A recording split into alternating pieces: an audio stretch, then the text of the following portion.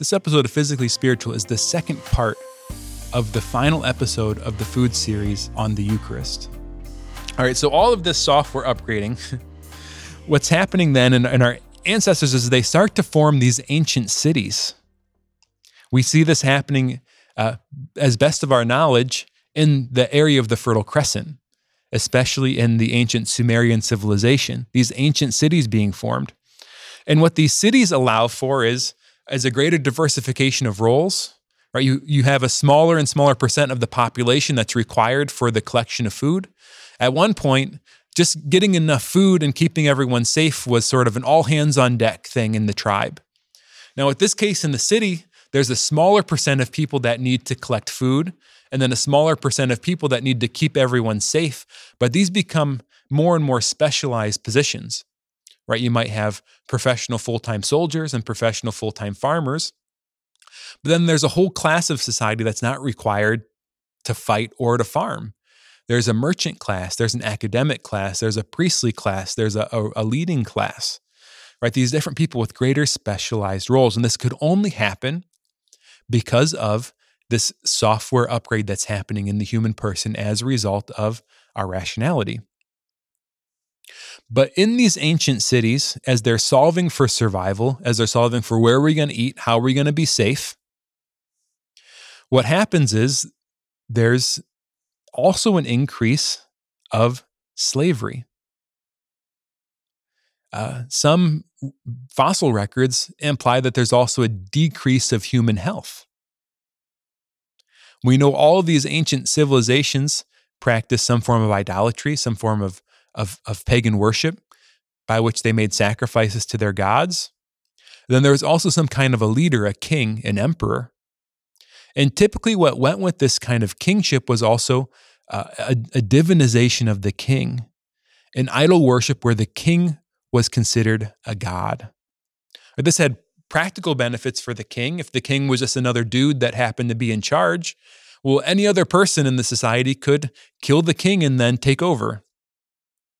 But if the king was God, right, no one else would dare try to kill him. No one else would dare try to take over. Right? So there was kind of a practical benefit of this, but it also fit the mode of their society. You didn't just make sacrifices to these gods that were out there, whether it was a representative of nature or a symbol that was sort of a representative of the city, but you're also making a sacrifice to your king. You're making a tithe to the king, in a sense, a tax to the king.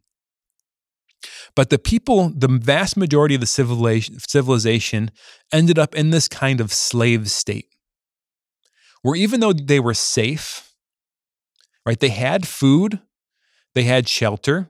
So these acute problems that human nature faced were solved for. There was an exchange to solve for acute problems to accept chronic difficulties. Right? We see this played out in the fossil records as people became less healthy. There was tooth decay, a shrinking of the human body, an introduction of more chronic diseases into society. But there's also a spiritual issue here. In a previous episode, I explored the fact that while physically, the physical macronutrients the body needs are carbohydrates, protein, and fat, the macronutrients that our soul needs are the true, the good, the beautiful, and the one. We need to be connected. We need to experience goodness, love.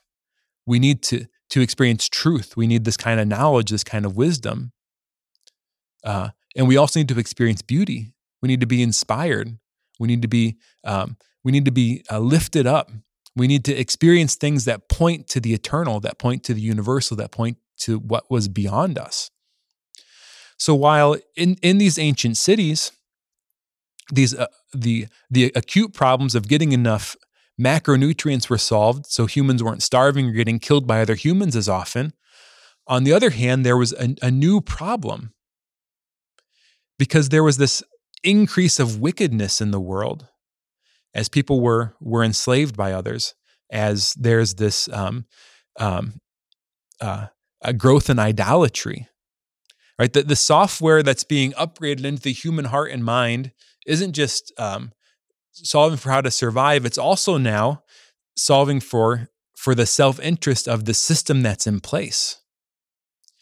Meaning there's a certain untruth that's now brought into the picture, because if the king needs to stay in power, one of the ways by doing that is by manipulating the people, or what we in modern times call propaganda. Right? You change the people's hearts and minds in order to maintain the status quo. And this is the very situation where the scriptural story comes in. Right? All this kind of ancient prehistory stuff is it expressed in a microcosm in what we find in the creation accounts.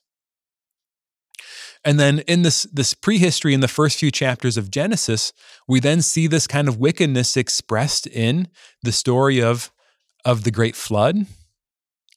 Right? There's this wickedness in the city, and Noah and his family are the only people that are found worthy, so God cleanses the earth with a flood. Then we also see it expressed in the Tower of Babel. The people are going to build this great tower, this ziggurat to the heavens, and in doing this, they're going to grasp something of the power that God himself has. Right? And all of this is kind of pointing in a really beautiful way into these deep ancient truths of human society, of the way that people were trying to grasp at the power of God's, right? This divine kingship that these ancient cultures were kind of founded upon. And then when the biblical narrative picks up in God's rescue mission for humanity, there's this guy, Abram, with his family. And he's in where? Ur of the Chaldees. Ur is one of these ancient Mesopotamian cities, part of the Samaritan civilization. So he's in this space, and God calls him out of that space. He calls his family basically around the Fertile Crescent into the promised land, into this land flowing with milk and honey. He calls them out of the city and into this kind of semi-nomadic lifestyle, right? He's still using the software layer, right? They're still living in shelters. There's this tribe that Abram has. He has animals that he cares for, and there's an increase in the blessings that happen. So what the Bible it's not saying that technology is bad, right? It's not, software itself isn't bad. What it's saying is the particular organization that happened as a result of these ancient civilizations wasn't the best for human flourishing. So God had to get his people out of that situation in order to bring about their redemption, in order to rechange the human heart. And we see this again and again in the story. Well, what happens when Abram's flocks expand beyond what the land could handle? He and his brother separate. Lot separates. And he goes, and where does Lot end up? Well, he ends up in Sodom and Gomorrah, right? He ends up back in one of these ancient cities where this kind of wickedness is taken over in a really crazy way. And that city's destroyed, and Lot's whole family doesn't make it out. But he has to turn away from that and not look back, right? Not look back. There's in a sense, a virus that's entered into the human software. And in order for Lot to be free of that, he has to not look back. And his wife that does look back is turned to stone, right? What's God doing? He's cleansing the human heart. The chosen people then, in a drought, right? There's an acute problem of not having enough food. Joseph's down in Egypt as a result of his brothers selling him off into slavery, right? To one of these ancient civilizations. He becomes a slave. But he's able, by God's divine intervention, to be free of that. Well, how do the chosen people account for this acute problem of their starvation? Well, they go down to Egypt. They go down into one of these ancient civilizations. And in that migration, while at first they're fine, what happens as the generations pass and there's a new God king in Egypt, a new Pharaoh, they become slaves again. They become slaves again. And while they have plenty of food and they're plenty safe, they have to work to build bricks. For what? What are they building bricks for? For the Pharaoh's buildings, right? What they're essentially doing is the chosen people are now enslaved to build the Tower of Babel, to build structures for a God king in order to proclaim his greatness, to secure their society apart from the worship of the one true God. And how does God free his people? He frees his people by plagues on the Egyptians, right? He tears apart their safety and security, demonstrating to them that they can't rely on their agriculture, they can't rely on their river, which provides for floods and silt so the agriculture can be perpetual in the region.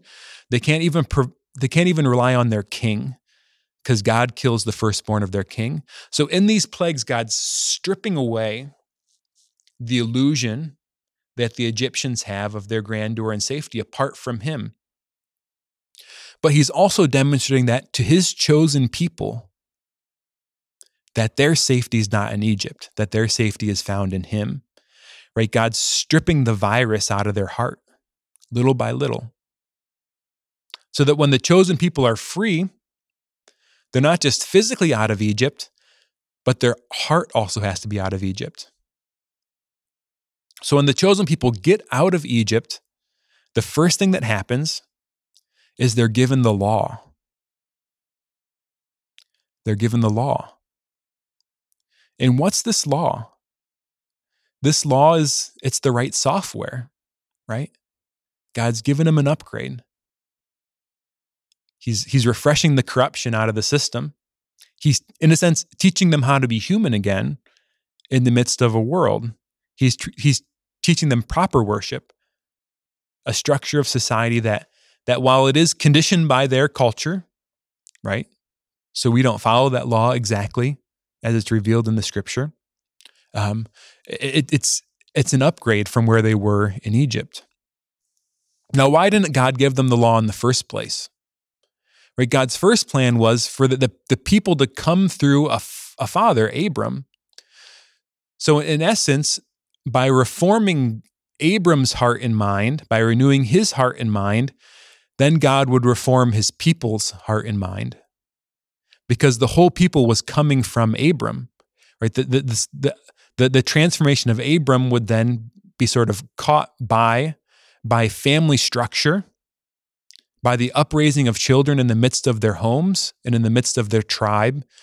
And the law was sort of caught by this family growth model.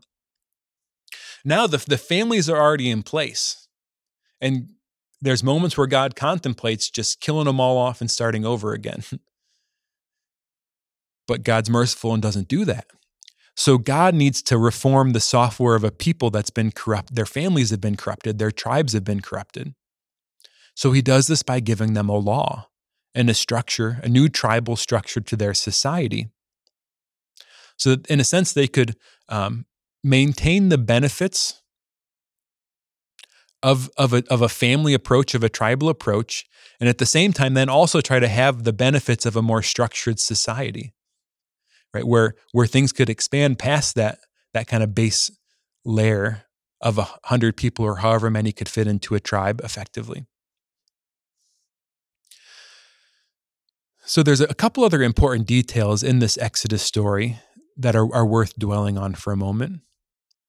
One, the way that the chosen people's firstborns weren't killed in the final plague was by having a Passover meal. So they sacrificed a lamb, spread the blood on the lintel of their door, and then the angel of death would pass over the homes where the blood of the lamb was present. The angel of death would pass over the homes where the blood of the lamb was present. And so by the priestly act of the father of the household and sacrificing the lamb and then leading the prayers with their family in this ancient Passover meal, and they passed, in this meal, they broke and passed unleavened bread because the bread wouldn't have time to rise. They had to get out of Egypt quickly. And then also they shared multiple cups in this meal, 3 cups of wine. By having this ritual meal, the people were doing this this beautiful thing where they're reminding themselves of their own story. They're reminding themselves of their own story.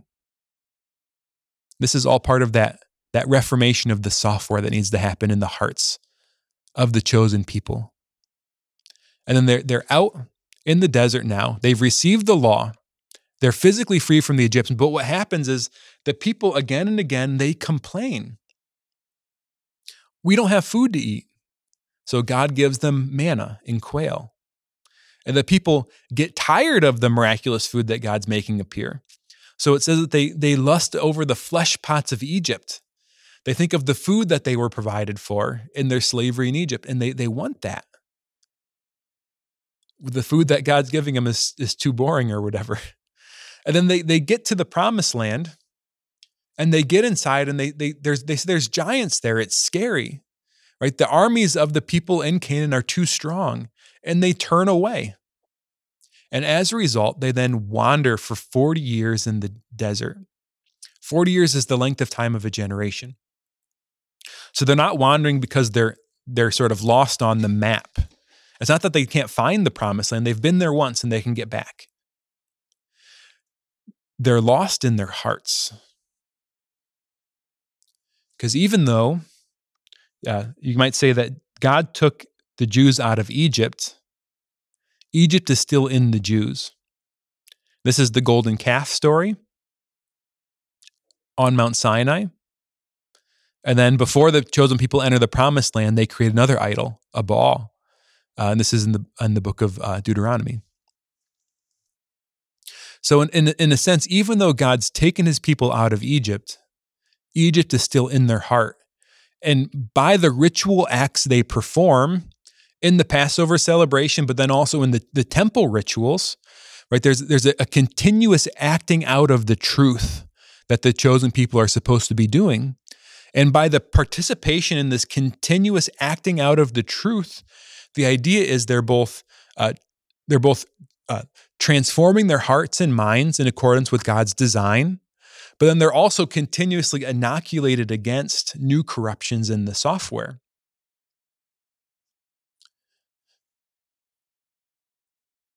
And finally, after 40 years and the dying off of an entire generation, right, a corrupt generation, there's a new generation finally represented by the passing from Moses to Joshua of the leadership of the people, and then this restatement of the law in the book of Deuteronomy, right? This continuous kind of trying to reform, take the virus out of the software of their hearts.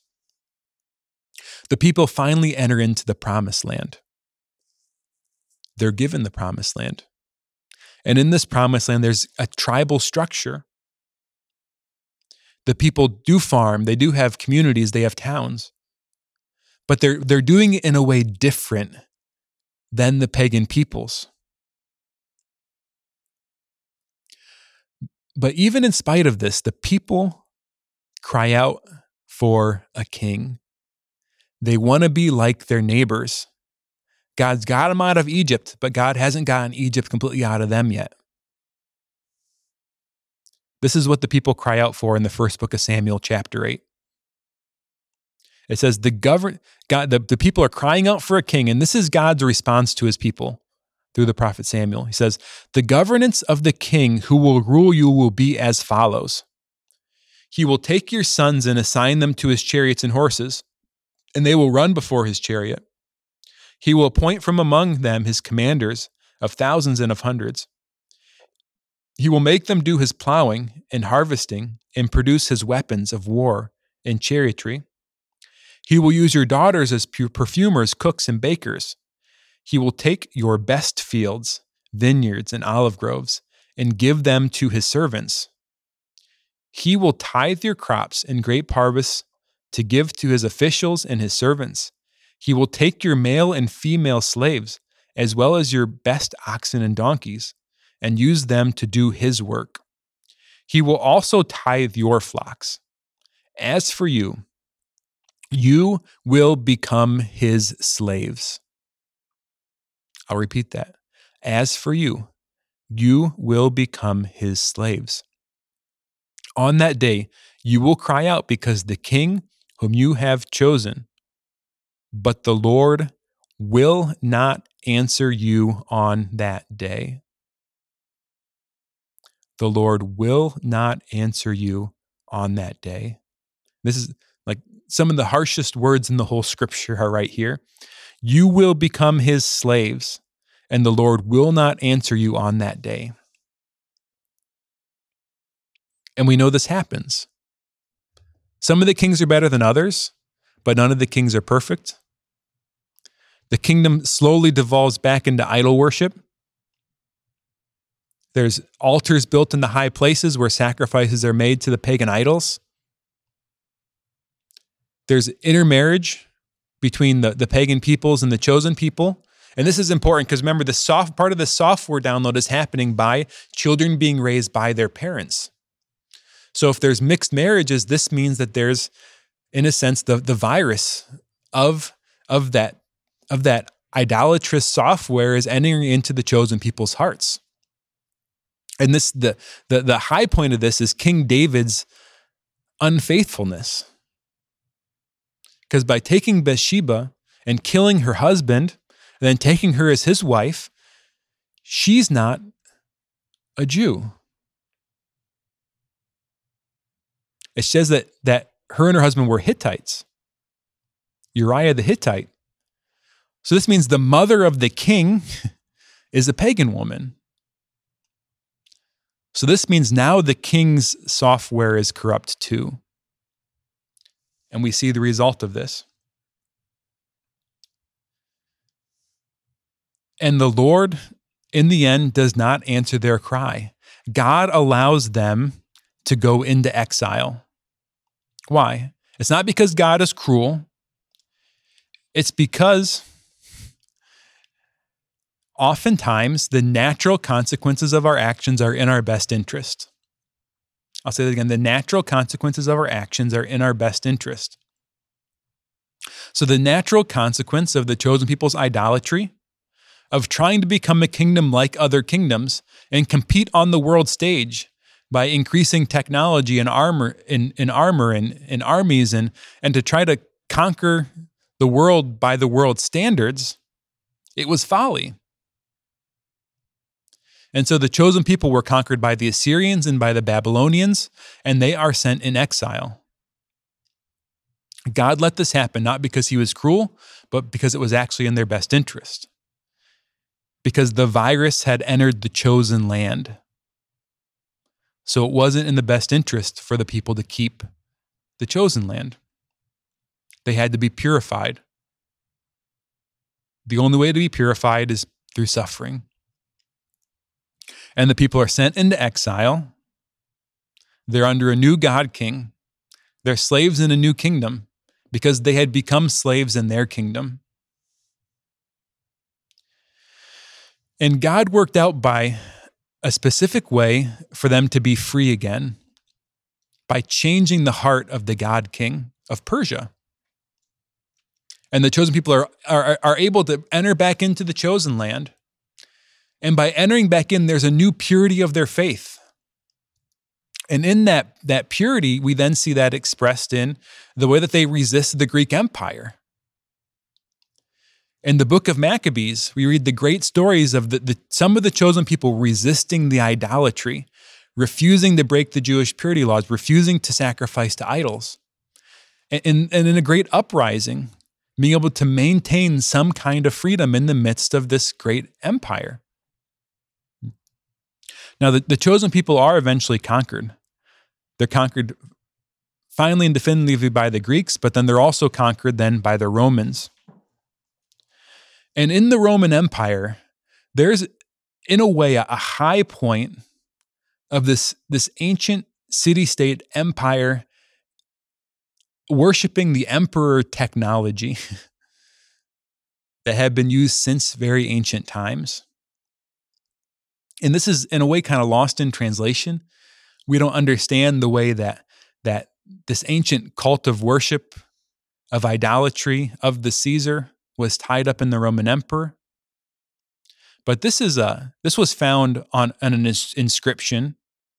It's believed to be from about 6 BC on a government building in Turkey in Asia Minor. This is what it says on this inscription.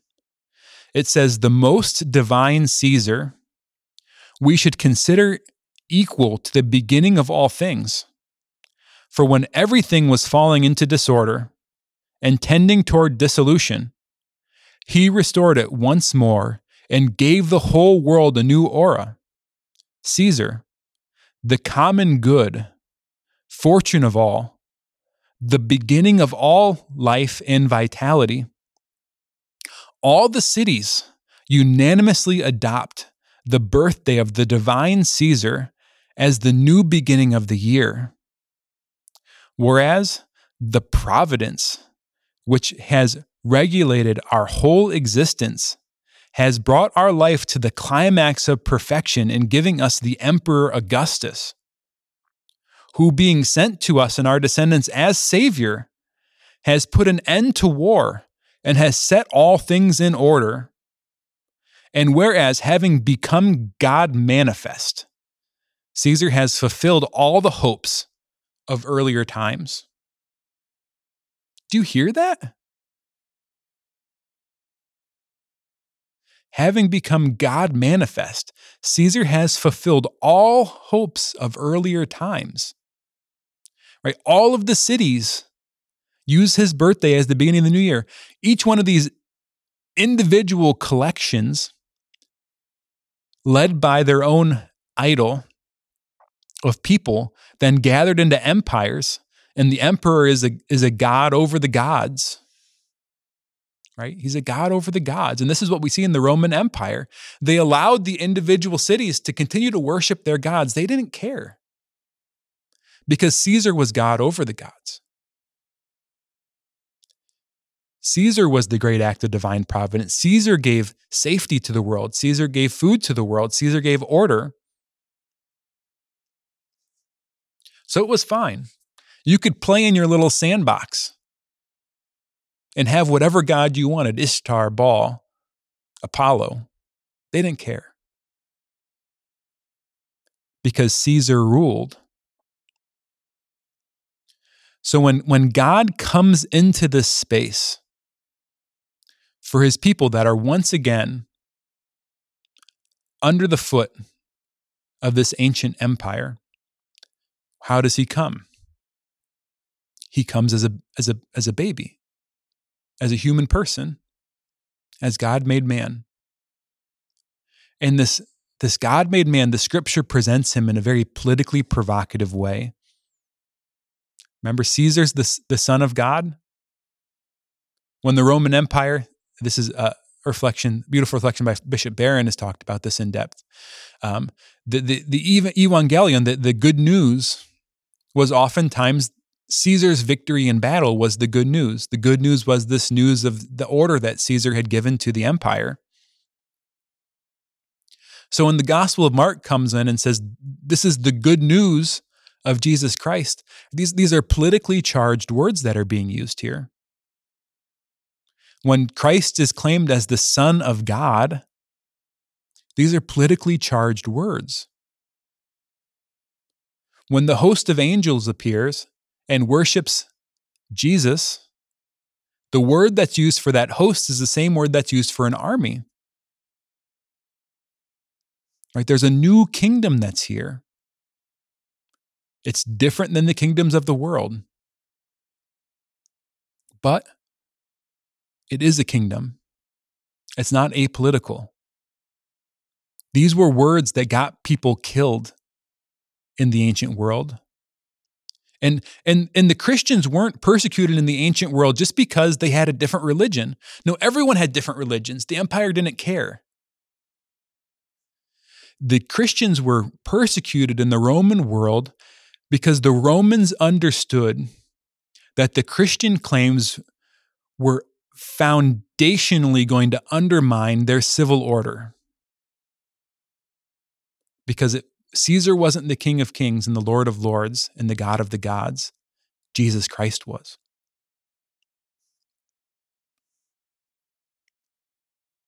Right? There's that interesting dialogue between Jesus and the Pharisees where they're trying to trick him once again. Jewish people wouldn't carry Roman currency because it had Caesar's face on it, and it claimed that Caesar was the Son of God on it. And so these Pharisees bring to him a Roman coin and ask, will you pay your taxes? And Jesus says, well, pay to Caesar what is Caesar and give to God's what is God's. Part of the irony of this is like, what's not God's? So people often use this as as an explanation to say why like Christians are fine existing in a wicked society. But all of this is demonstrating the ways at which, even though the Pharisees scrupulously followed the letter of the law, there was something about their heart that was given over to the virus. Right? They still paid those taxes. They still participated in the Roman cult of emperor worship to some extent. They did things to try to mitigate it by the letter of the law, but their hearts still had the virus in them. So Jesus, at the end of his life,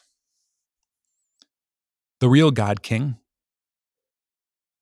at the end of his life, he has a meal with his friends, with his tribe, with the group of people that he lived with for 3 years to reform and transform their hearts. Right? Jesus isn't just giving them new ideas. He's getting the virus out of the apostles' hearts. So he lives with them for 3 years. And at the climax of this, they have this Passover meal together.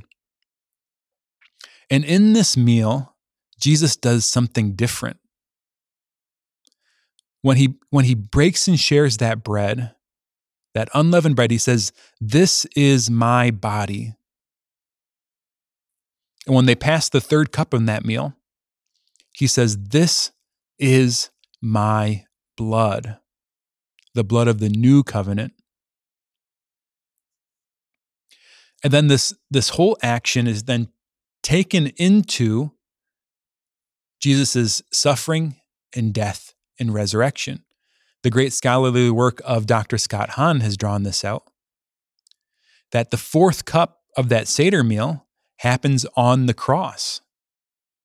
Jesus is pulling this whole suffering event into that ancient Seder ritual. It wasn't called the Seder at the time. There was a Passover meal. The Seder was a more modern development. But Jesus' blood, you might say, is spread over the cross, and the cross is what the doorway to our salvation. So by participating in this Paschal meal, in Jesus' Paschal meal, the angel of death passes over our homes. So we receive life. We receive a pledge of eternal life in the Eucharist if we receive it worthily in a state of grace. But like the chosen people, who while have been gotten physically out of Egypt, in the desert, right? Egypt needs to also get out of their hearts.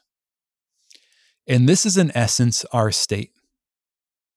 Jesus has pulled all of this up into these sacraments, into these new rites.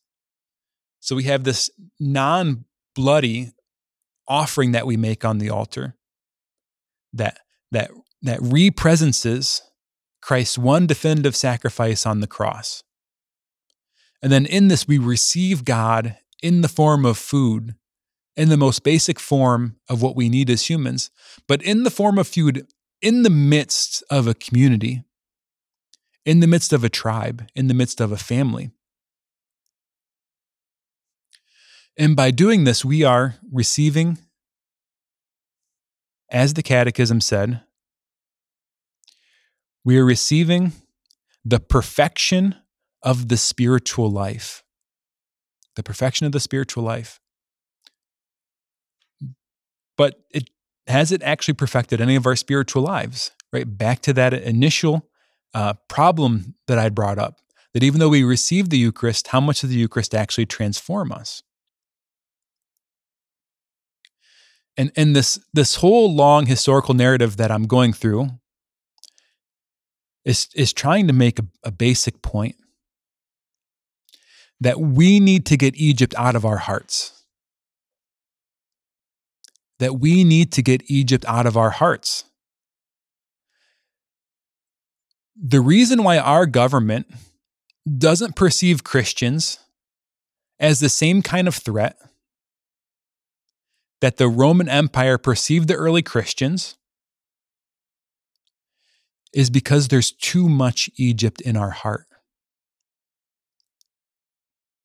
What Christianity did, in essence, this software upgrade that God has given to humanity, it took the best of what was available to us in the hunter-gatherer state, which was what?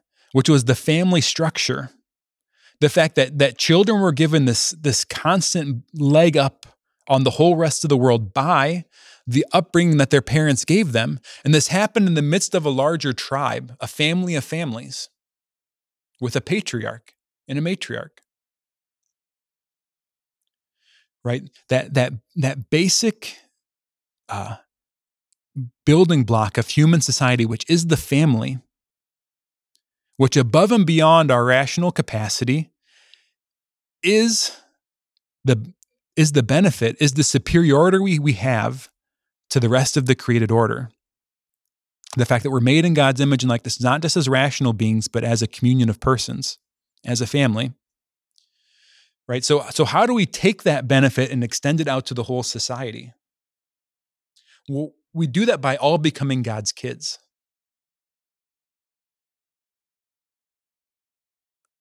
Right? God adopted us as his sons and daughters. So the new God King,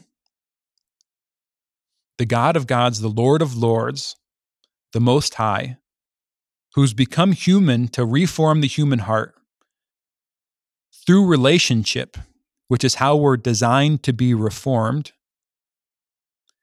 that new God King invites us to be a member of his royal family.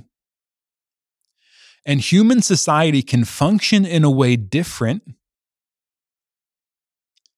than other societies in the midst of Christendom is because we all have the same dad. So there's a kind of familial tribal relationship for all humanity in the midst of the new covenant. This is why we see that decentralization of government can work when there's a strong tribal structure to society. And this is what happened in high Christendom. There was a vast amount of decentralization to things like the Holy Roman Empire and seasons of Christian order in France and other countries, where there was a ruler, there was a king, there was an emperor, but had very limited power compared to other emperors and kings. And these societies were able to flourish, sometimes even without standing armies. And this was possible because of the software upgrade that the gospel gives us. And what we see is as Christendom wanes in our society today, what becomes more and more necessary in order to maintain social and civil order is totalitarianism. Whether it be in the form of communist countries becoming more liberal or liberal countries becoming more communist, right? We have this kind of we're slowly trying to meet each other in the middle, where our classic democracies are slowly incorporating more social programs and more government oversight, and then our socialist countries are becoming more and more. We're kind of entering into this middle ground. But the central theme of the direction of both as they march through history and time was totalitarianism. And one of the reasons for this is without the gospel, totalitarianism is necessary. I'll say that again. It's a bold claim. And if you disagree with me, make comments. But without the gospel, totalitarianism is necessary. Because the thing that makes human nature work in a society that doesn't express absolute power is that there is an absolute power, but that absolute power is God. And we flourish in that society because of the software upgrade that God gives us, that God offers us.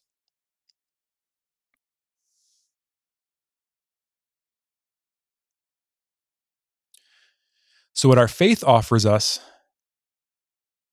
is we're able to take advantage of the best of what our ancient ancestors used in their tribal societies and create a more complex society with technology and an intricate organization.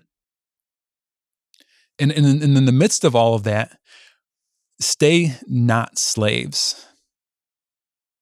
We're able to stay not slaves.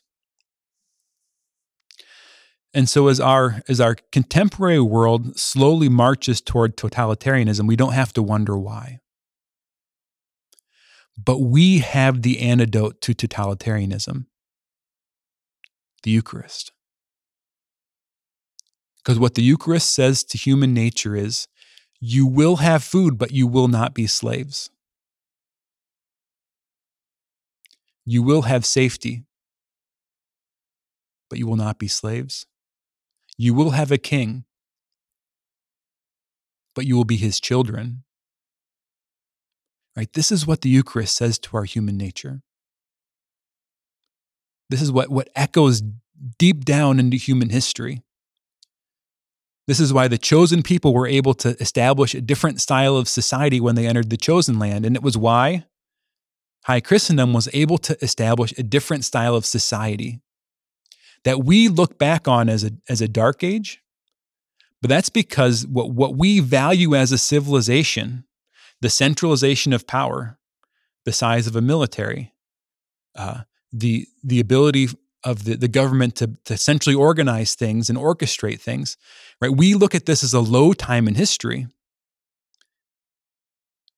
But just consider that people were able to grow and live, not perfectly. There were plenty of problems in that time. Without that kind of centralized authority and power is a miracle. It's a miracle. And in our current society, right, as the state moves toward more and more centralized power, it's not an accident that it simultaneously happens as Christendom wanes. All right, let's start to land this and bring this together. So in order to receive the grace the Eucharist is offering us, we need to live a life that resonates with the Eucharist. So there's this symbiosis between what we bring to God and what God brings to us. So we both receive the grace that God's offering us. So God's initiating the gift, but we need to dispose ourselves. We need to be open to receiving it.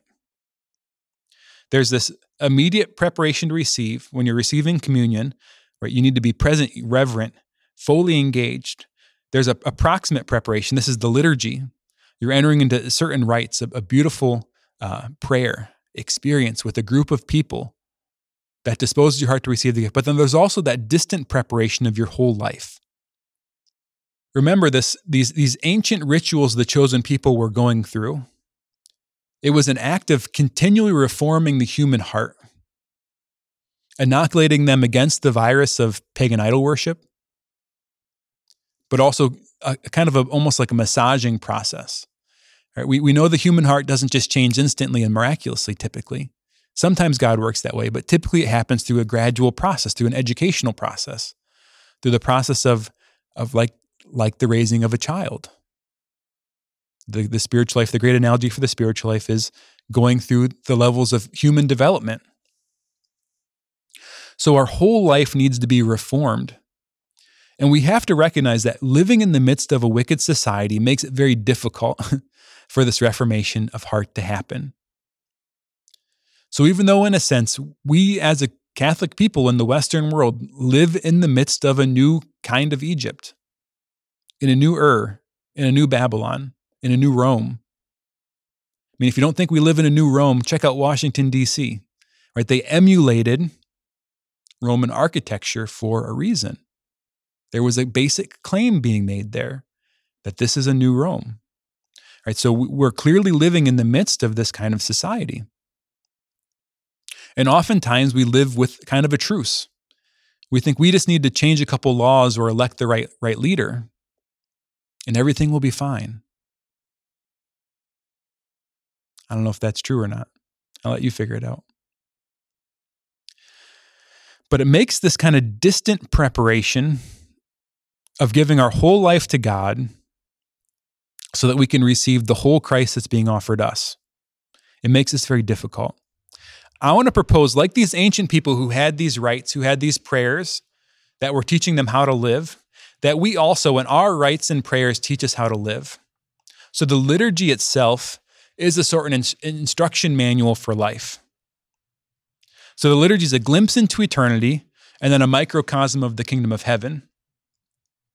So in this moment, we wanted to have a liturgical lifestyle to then live a life that's contrary to the society that's around us. And I'm now going to go through the liturgy of the Word and the Eucharist to just give you some ideas of what this could mean.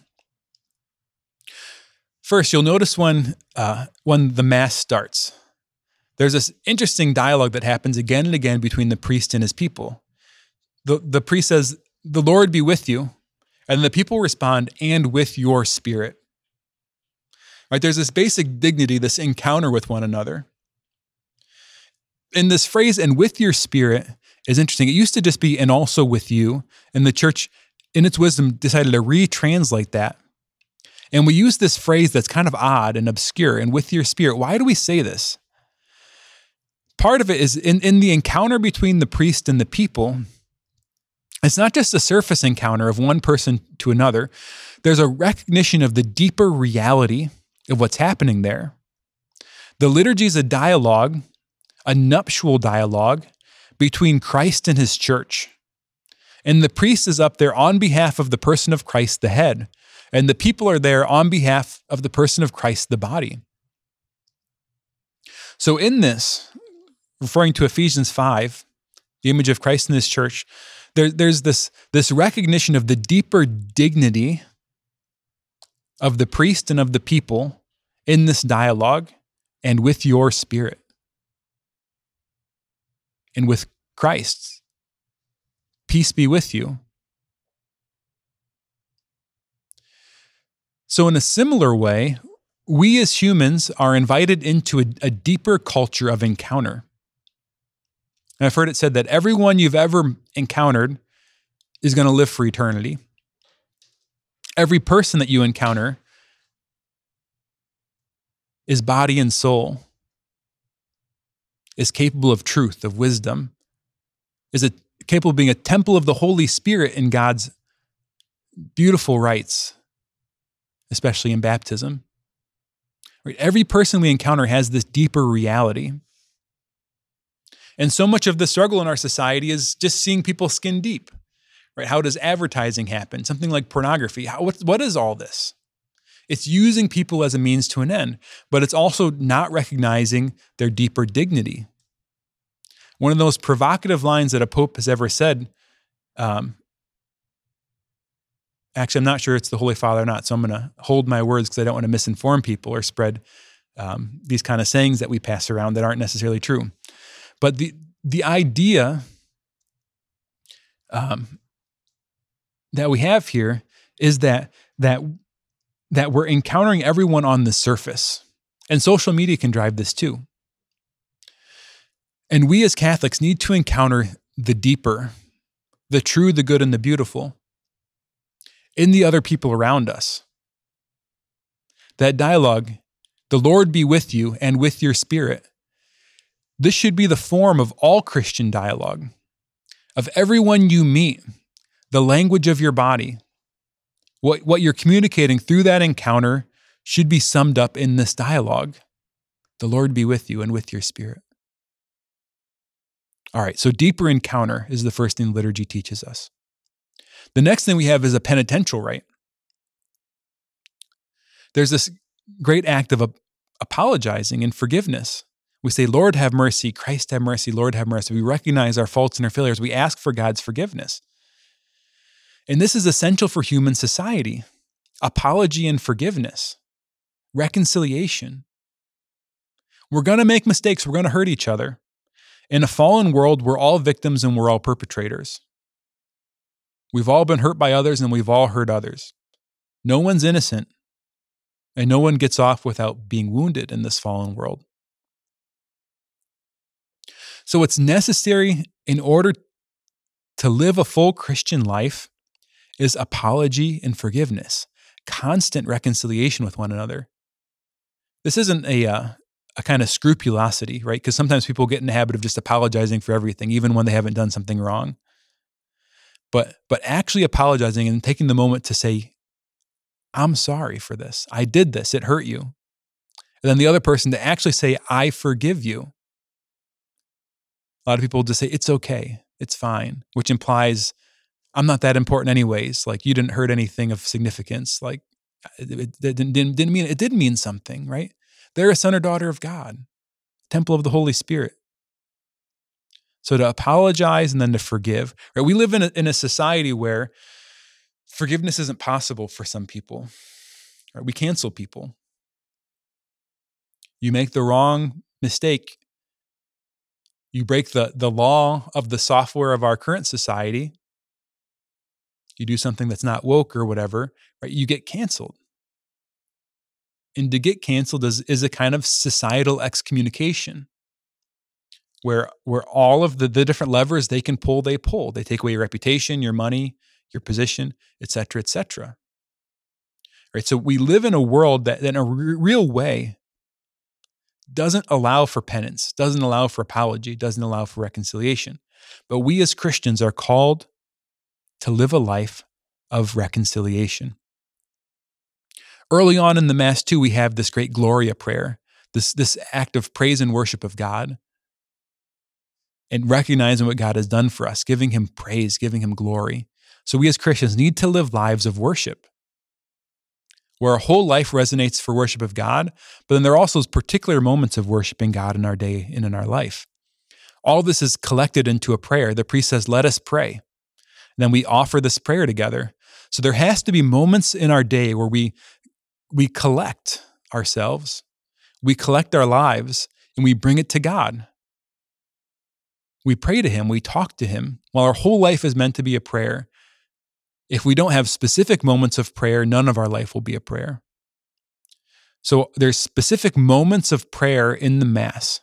So we also have to have specific moments of prayer in our life. After the first collect, we have the readings and the homily. This period of time where we sit down and we listen to the words of the Scripture. And in listening to the words of the Scripture, we're trying to listen for the Word, the one Christ, who is communicated to us through the Scriptures. And this is the essential act of the homily. This is why the homily is not a sermon, and it's not primarily a catechetical moment. Because what the homilist is trying to do, the priest or deacon or bishop, they're not just trying to communicate the facts of the faith, although some of those should come along with the message. They're trying to communicate the deeper presence of the Word in the Scripture. So at this time of the Mass, we're listening to somebody saying words, but in a sense, our heart is supposed to be listening for the deeper word, for God's presence in the midst of the message. So what's this teaching about our life? Our whole life is ordered, is structured around information. You go out in nature and you encounter things, you come to understand things, but there's also a deeper encounter that's on offer out there in nature. You can have an encounter with the Creator in the creation, right? And in our interactions with one another, are they just social interactions? Or are we encountering something deeper? I heard it said once, it was somebody who was going to a lot of meetings, meeting, over and over again, and it gets boring, it gets monotonous. But what they said was, in every meeting, there's something that their God has to offer them, and God speaks through other people's words.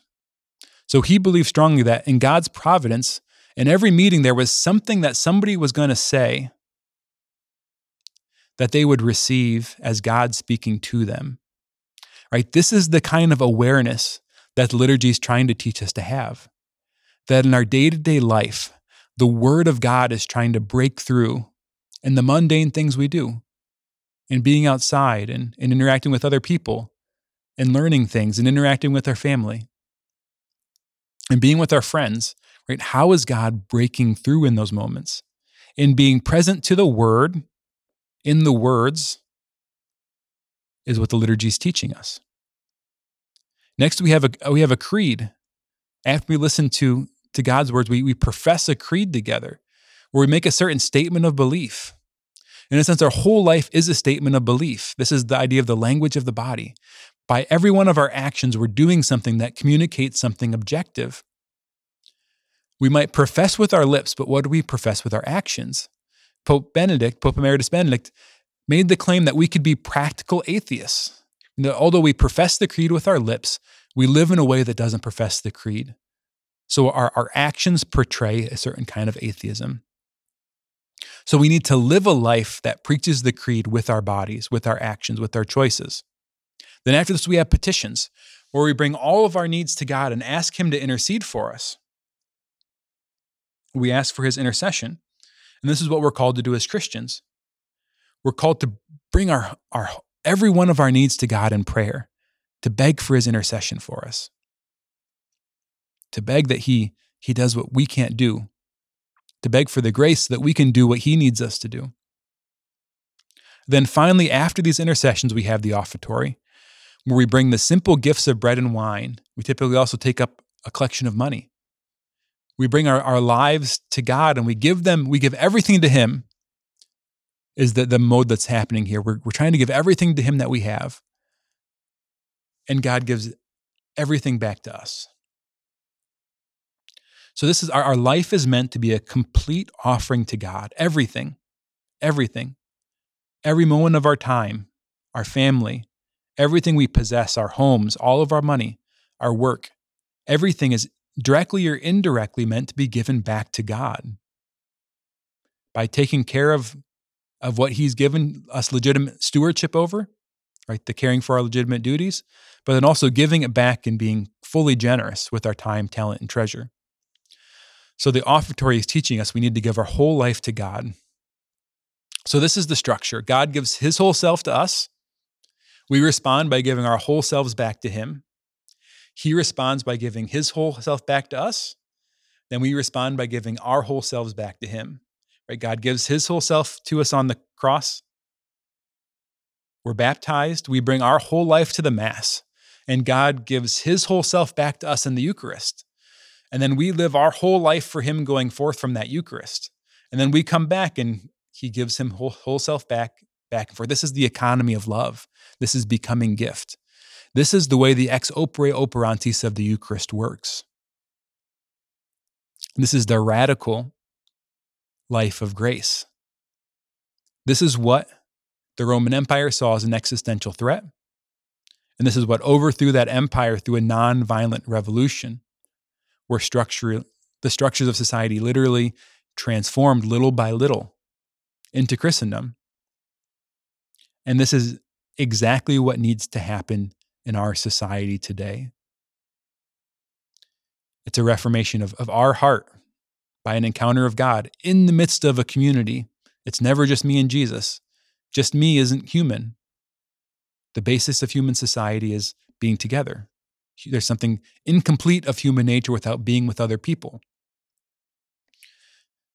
And we in the midst of this, living our whole life for God, we're creating, by responding to God's grace, more and more space to then respond to more of God's grace, to make more and more space to respond to more of God's grace, so on and so forth. So this is the Eucharist. God becomes food for us. God provides for our deepest need. And in this, then, this is the Eucharistic revival. This is the new evangelization. It's our whole life and our whole family and our whole society being restructured according to God's design. It's deleting the virus in the human heart of idolatry and pagan worship. And it's downloading the truth, the good and the beautiful that God has given us in his word, in the gospel. All right, as I conclude this series on food, I want to do an Ask Me Anything episode. So this is kind of the final call for questions. It'll come out a few weeks after this episode, just so we have time to collect the questions that come up from these episodes. So drop any questions in the comments, any contestations, any mistakes that I made. I'm always open to being corrected. So please, please, please do that. And thank you so much for listening and being on this journey with me, everyone. Thank you so much for being a part of Physically Spiritual. Every moment of the show you've watched, know that I'm grateful that you've given your time to this.